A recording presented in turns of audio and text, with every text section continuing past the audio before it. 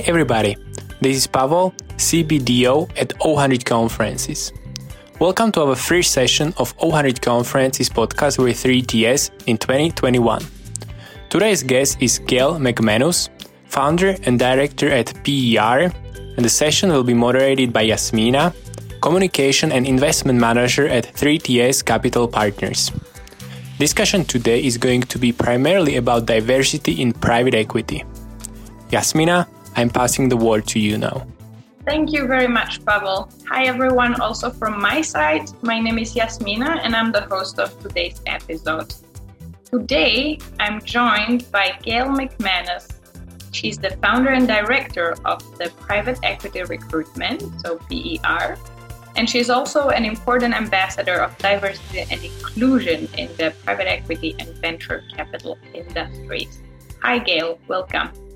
Thank you, Yasmina. Yes, and thank you very much for inviting me to take part in this today.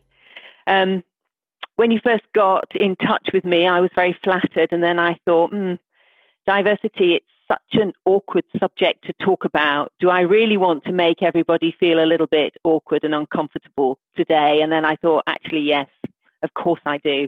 That's the whole point of this. So hopefully we can all be prepared for a difficult and awkward few minutes. And if you don't squirm or feel mildly embarrassed at least once during the next 30 minutes, then I've probably not done my job today. Great. Thank you so much, Gail. It's a big pleasure to having you. I invited Gail today to talk about hiring and retaining diverse talent indeed. But before we jump into that, I'd love you, Gail, to tell us a little bit about yourself and about your career. How did you get to where you are right now? Yes, thank you. So I'd be delighted to tell you a little bit about me. And I don't often talk about my background, but it might be a little bit instructive to help see why I'm so passionate about diversity and inclusion now and today. So I went to London Business School to study for an MBA straight from university. And this was a really unusual thing to do at the time, but LBS wanted to bring more women into its classes. So actually, I was a diversity student. And then 2 years later, I achieved my MBA and I got my first job at 3i as an investment professional. 3i wanted to do something about its gender diversity. So again, I was a diversity hire. And how do I feel about this? Well, actually, great. I was able to take some opportunities because of my gender, and I know I have more than repaid that opportunity by the value I have brought to every organization I've been involved in. Frankly, they were all lucky to have me, but it shouldn't have had to be like that. And yet, this was 40 years ago, and we're still having the same conversations. So I hope you can see that, there are things in my own background that really make me feel these conversations are important ones to have. And then, I was made redundant from 3i, and I have to say, I know 3TS has a lot of connections with 3i, and I absolutely love my job. I love 3i. I loved everything about it. And if I hadn't been made redundant, I'd still be there. But that day still sticks with me because I was made redundant with the words, Gail, you'll be able to spend more time with your family now. And we have to be so careful about the messages that we give and that we leave with our talented young people as they make their career journeys. So that's just a little bit of background about me before I set up PER. And actually, I'm totally convinced that we all have to manage our own career. They won't be managed for us. And that's one of the reasons also that I get so involved in helping people from other diverse backgrounds who maybe aren't in that same dominant demographic as the people who are leading the organizations they work for, to really help them and think about how they develop their careers. And I think we'll have the opportunity today perhaps to talk a bit more about how to get more diverse people into our organizations, and then really importantly, how to ensure that they can advance their careers. Thank you very much, Gail.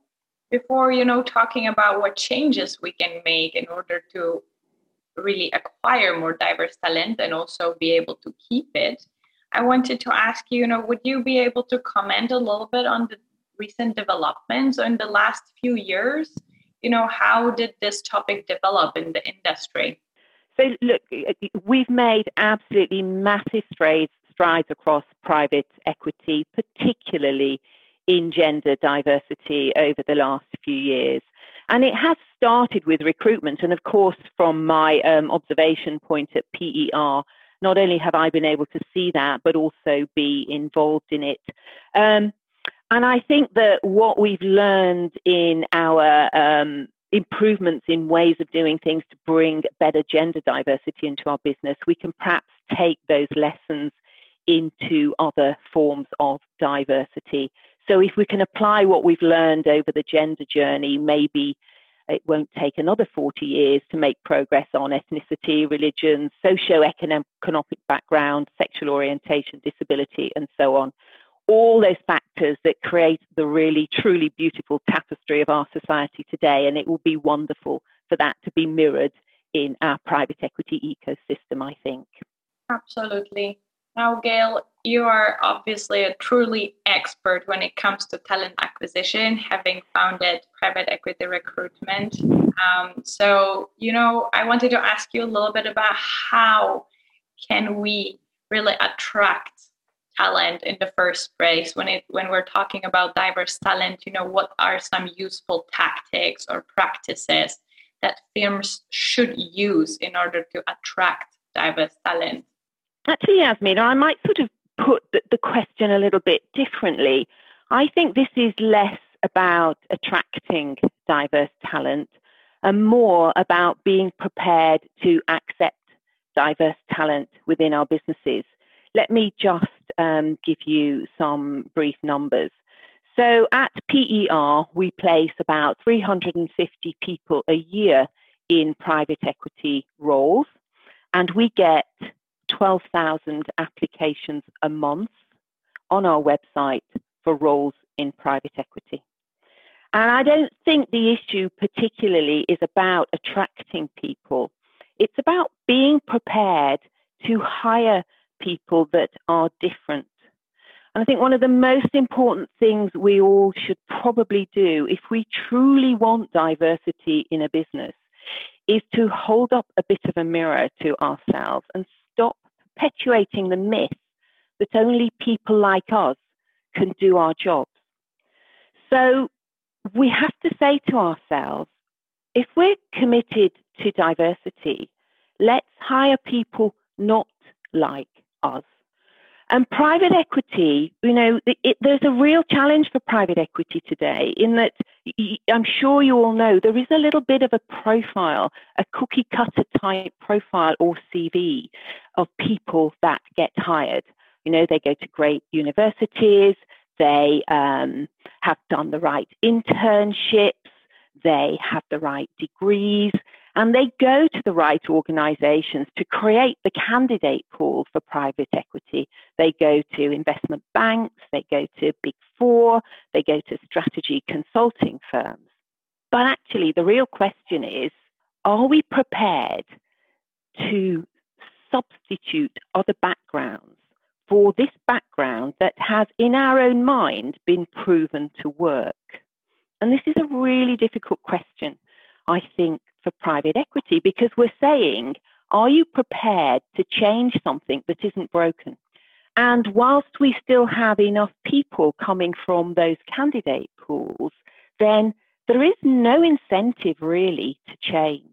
So if we really want true diversity, I think we've got to throw away the cookie cutter CV and ask ourselves the question, why is this the perfect CV? Does 3 or 4 years at a top university produce infallible commercial judgment? Does it really give us insight into up-and-coming industries? Can those people see right through management teams who are after your money? And do they deliver the drive and ambition that enables us to build great rapport and relationships in everything we do? And I think if we start to look at the ability that people have to have, rather than the skills that they have gained, we perhaps open up more doors in our recruitment. So I think it's less about attracting people and more about having an open mind about what really constitutes the sort of person who'll be successful in a private equity role. And look, I want to pose another really difficult question, and something that, I feel guilty of doing and know that we as a recruiter do all the time. And I call it the hiring boys in skirts. We have been hiring girls into private equity who look exactly like our boys in terms of the background that they've come from. And good for them. They've achieved massive amounts of things. And now, as a recruiter, I'm being asked to find people who have a wider ethnicity. But we just have to be careful that we're not just hiring the acceptable face of diversity by getting the same background, but with a different coloured skin tone. So, these are really difficult questions for private equity to address, because on the face of it, this isn't broken, right? Does private equity really need to substitute from the backgrounds that it's always hired from? And the answer is yes, if it really wants diversity. If you want diversity, we've got to hire people that don't look like ourselves, that don't come from the same background. So, what can people do about that? I think the first thing that maybe all organizations can do is throw away the concept of fit. Fit is such a dangerous word, and we hear it all the time in recruitment. What does it mean? Fit, cultural fit, our DNA. These are just, in my view, Jasmina, really just code words for someone like us. And delivering in your recruitment someone like us isn't delivering diversity. I think we have to say to ourselves, are we prepared to have someone not like us in our organization? So in our recruitment, we've got to replace all this culture stuff with values and all this skills stuff with ability, and maybe actively look for people who are not like us. So maybe when you're reading the next CV, you should be saying, can I see 3 things in this background that make this person different to our organization? Look, I don't want to bore you with too much talk about unconscious bias, because I know most people that'll be listening here have had some training on this, and we'll all have had some experience of our biases. But we all just need to recognize that no matter how unbiased we all think we are, we're all still really biased. And we're blind to those biases. That's the point of them. So when we have to actually consciously look for people who are not like us. So we need tools and techniques to look for people who are different. And we have to avoid fit as a selection criteria. And, you can start with the CV, right? So let's look for people who, for some reason, don't fit. Let's look for people who have the potential to be able to do the job, but aren't necessarily trained with those skills. And I would say to everybody who's listening, let's just give this a go. Try it out for yourself.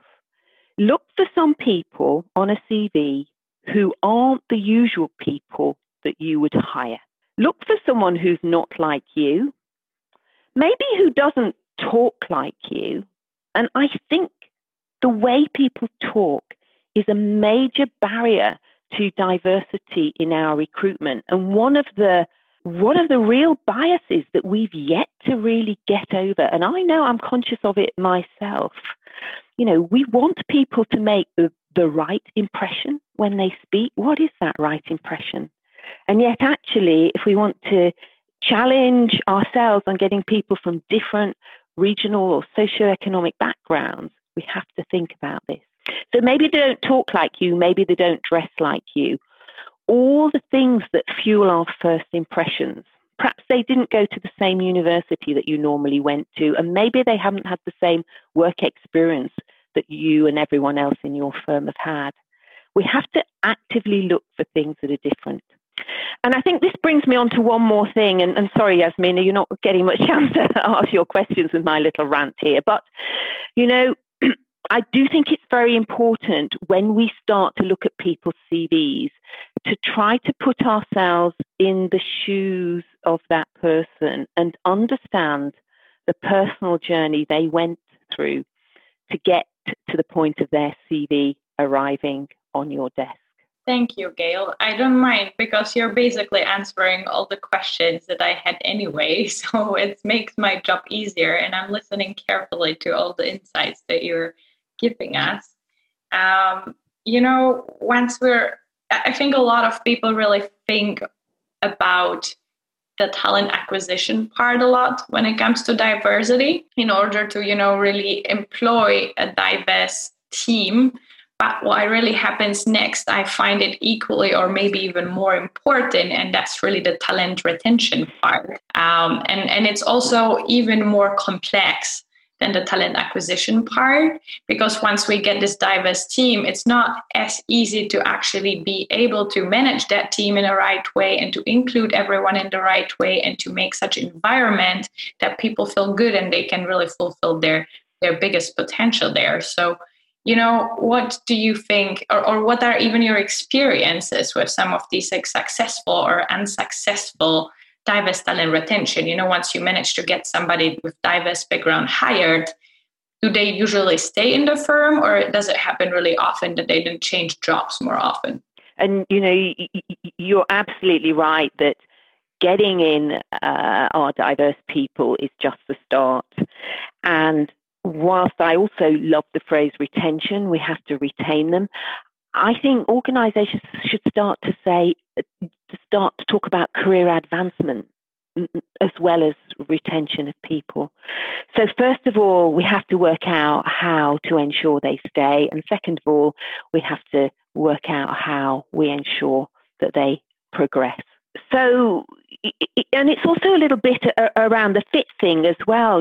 What we don't want to do is squeeze our diverse people, our different people, into the box that we're all squeezed in. And we need to give them, and everybody else in the firm, frankly, the opportunity to be themselves.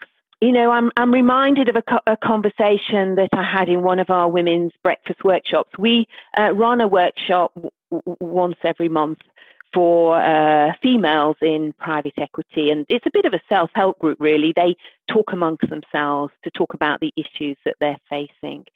And one of the women in our workshops really picked up on this theme and said she didn't want to have to change. She didn't want to have to be an aggressive self-promoter to get ahead in her organization.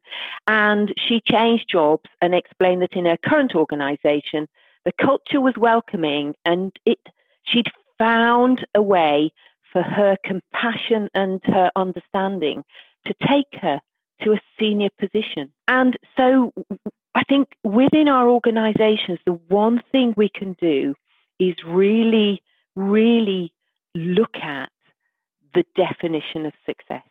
So I would urge, the dominant demographic, for a sort of politically correct way of saying the leadership in the business, I would like those people to really sit down and analyze what is it that leads to the career advancement of individuals in their organization, and to really pick that apart and dig down and question everything that makes the decision appropriate for people. So if I just sort of try and give an example, and it's very crude, but just to help people think or think about how they might think about this. So, for example, right, if getting a deal done that year is the most important criteria for career advancement, then you need to look deeper and say, what is it that somebody has to do to get a deal done? So, for example, do they have to promote their case for that deal in an adversarial investment committee where what matters is the ability to really promote that deal amongst a group of people who want to be as adversarial as possible. Now, that might work for some people, but that might not work for others. And maybe to succeed in an organization, we need to create a culture where we are able to listen to the quietest voice in the room as carefully as we're forced to hear the loudest voice in the room. So we have to look at the dominant demographic in the business and understand what is it that got them there, and are those the right definitions of success? Are they the right qualities for the success of our organization going forward? So really sort of think about that and pull it apart. Are we rewarding the right qualities that people have to show? And are we stopping our more diverse people succeeding because they don't fit in that box? And, it's a sad thing to say, but there are, if we look at the gender story, there are many, many females I have seen join private equity organizations and leave, or be asked to leave. And when they've been asked to leave, and I've spoken to either the hiring managers or my contacts in those firms, the general reason given as to why those women are no longer there is a phrase that goes something along the lines of, well, they didn't cut it. Well, didn't cut it on whose definition? On the definition of what makes somebody succeed in that organization. So we have to really look at that. And the other thing I think we have to do, we probably have to count. We really do have to do more counting in our organizations and start to, again, publish the results of our counting. We need to count through levels, and we need to count along pay lines as well. And we have to stop kidding ourselves that senior women who are, HR directors, finance directors, investor relations directors, they are disguising the lack of senior women in investment roles in most private equity organizations. So we've got to be quite brutal, I think, in the way that we really look at the numbers in most businesses. And, I think everyone's done really well. We've probably got in most organizations at junior levels, a third people are probably female now, so ignoring other forms of diversity for a minute. But, by the time we get to partner level on the investment side, it's down to, well, most numbers would say 9 or 10%, but once you strip out the non-investment roles, we're down to probably less than 5% again. So what do we do to advance other people in businesses? So, there's a lot, I think there's a lot that has to be done. But within organizations, I think there's a lot more they can do to be more accepting of different ways of doing things. And our diverse people can help here as well. I do think there is a place for people learning how to promote themselves appropriately, how to build networks that are helpful for their careers. We have to take I never like blaming the victim, but I do think we can take some responsibility for the development of our own careers, and a few small things can make a difference. Oh, and you know what, while I'm on this subject, there is one thing I would ask all senior level men in organizations to do, and that is stop getting arsey when women talk to you about money. And I probably shouldn't have used that phrase, but honestly, I hear so many situations where women go to talk about money and their line managers or their senior people really hate talking about money with women. And yet they're quite happy to talk to their guys about money, but they feel really defensive when women come to talk to them about money. And you know what? You can be absolutely assured that that female on your team has probably had many, many sleepless nights wondering how on earth they're going to bring up this conversation about money with you to be shut down by a defensive response. It's wrong.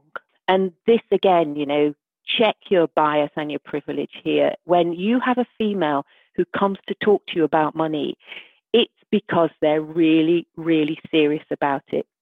They are not trying to get one over on you. They are not trying to get their hands on something they shouldn't have. They really, really need to talk about it. So please take a deep breath. Just listen to what they have to say. Thank you, Gail. This was amazing reply. You literally ran through questions that I'd ask you anyway. So I'm really enjoying this.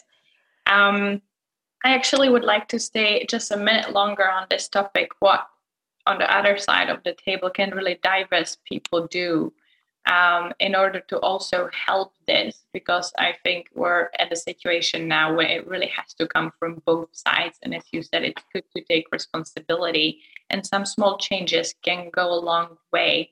So, what would be your advice there to for those diverse people, let's say, to be able to also get into the firms and on the other hand also feel happy, fulfilled, and progress in those firms once they're in there? Yeah, so first of all, be prepared to speak up. We are blessed with the fact that private equity is an organization, is an industry where it's actually fine to have a voice. So if you have one, just use it. Don't be scared, and if you ask any senior woman in any career or any part of the world, what's the best advice they would like to have given to their younger self, 99% of the time they'll always say they wish they'd spoken up sooner. And I don't mean speaking up against wrongs or rights. I just mean speaking up. If you have an opinion, just say it and be prepared to say it. And actually, one thing I do say in our workshops, and I would say to anybody who is a little bit different to the dominant demographic in the organization they work in, think about how to create your own brand, your personal brand. Like, what would you like to be known as? Because actually, if you start to think about it, right, your career is not going to progress itself. So create something, be something that is totally authentically you, but you're known for. So I can give you a great example, right? Well, one of my wonderful clients, a female, she's rising up the ranks. She said she wanted to be seen as a kind and compassionate person, as well as someone who had some insight. So what she did was, in every single meeting, she decided she would always be the person who summarized the discussion and then raised the next question to move the discussion on. And she'd do it in a kind and welcoming way. So she used her natural talents, which were both her brain as well as her compassionate personality, to be kind, but also to deliver the insight and bring the room together and move the thinking on. And she's known for it now. And what happened now, after doing it, repeating the behavior, people now in those meetings say, and I won't give a name, what do you think? Where are we now? What should we be thinking about now? So she's created a personality and a brand for herself, which has allowed her to progress her career. So think about, what do you want to be seen as? And it could be anything. It could be the person who always asks the question about the management team fit. It could be the person who always asks the question about, what's this organization doing about ESG? It could be the person who always asks the question about, you name it, whatever it is. But start to be known for something. Create a personal brand. And once you have a personal brand, you actually have a place in the organization, and a visible place that other people can see. So I think that's what my advice would be. Be prepared to speak up, absolutely. But think about, what do I want to speak up on? It makes it more comfortable if you choose a subject and always go to that, and you'll start to be known for that. So we do have the opportunity to create a personality and a space for ourselves in the organizations that we work in. So I think that's one thing. And if I've got another minute, the other thing I would say is, you do need to know who in the organization is responsible for your career development. And one thing you can do is make sure they know the value that you bring. Now, it's very important, I think, that we talk about value just for a minute that people bring, because I think there can be a tendency to think that hard work is the route to success, and it's not. Hard work's only part of it. What actually matters is adding value. And we can all learn how to talk about the value we add rather than the tasks that we do. And I think that's another important skill that everybody should learn, but in particular, those people who are a little bit different to the dominant demographic. Thank you very much, Gail. We're slowly actually rather quickly, I have to say, we got to the end of the podcast. Brilliant. Thank you. Well, thank you for giving me this opportunity. You know, I'm really welcome to talk to anybody. I've got loads of practical ideas we can all make use of. So, thank you, Yasmina. I really appreciate the opportunity to get involved. The pleasure's on my side. Before we jump off, I actually have 3 fast questions that we ask at the end of every podcast, and I'd like to ask also you. So the first one being, what is the technology that currently makes you most excited? Well, you know what? I'm a recruiter, and I love LinkedIn. I think LinkedIn is our route to help us be more diverse, because it gives a platform for everybody to display their abilities and not just their skills. And it gives everyone that's hiring the opportunity. There's no excuse. There's no excuse now we have LinkedIn not to be diverse. No excuse at all. Great. What do you do to take care of your mental health? Well, Yasmina, I speak up. And I think having the courage and the opportunity to be able to say what you think makes a massive difference to one's mental health. To feel that you can't be yourself is a terrible thing. So I think the best route to good mental health is to be yourself, for sure. Very true. And last but not least, what are some resources that you would like to share with the audience? Well, I mean, we have many resources on our website, but I have an old friend from 3i who wrote a wonderful book. It's a very easy read. It's called In Search of Thursday, and it's about his life as a private equity investor. It's not written by a professional writer. It's written by somebody who used to do deals, who had a wonderful experience at 3i, and who really tells it as it is. So if you've all got time to read it, it only takes a couple of hours to read, and it's jolly good fun. It's called In Search of Thursday, and you'll find it on Amazon. Thank you very much, Gail. Now I'd like to quickly summarize the conversation that we had to just, give bits and pieces out there for people to remember. And at the end, you tell me if I missed anything. So I think one important thing to say here is that we've done already a massive improvement in diversity over the last years, but we obviously still have a long way to go. Something to really do in order to get diverse people into our teams is to really be prepared to accept people that are different from us, that are different from how you called it, the cookie cutter CV, which is really an important thing to do. You can do it by looking at what are the things in this CV that are actually different from our organization and make that maybe to be a hiring criteria, or, who speaks different, who dresses different, who has different training from us, but who's actually able and apt to do the job.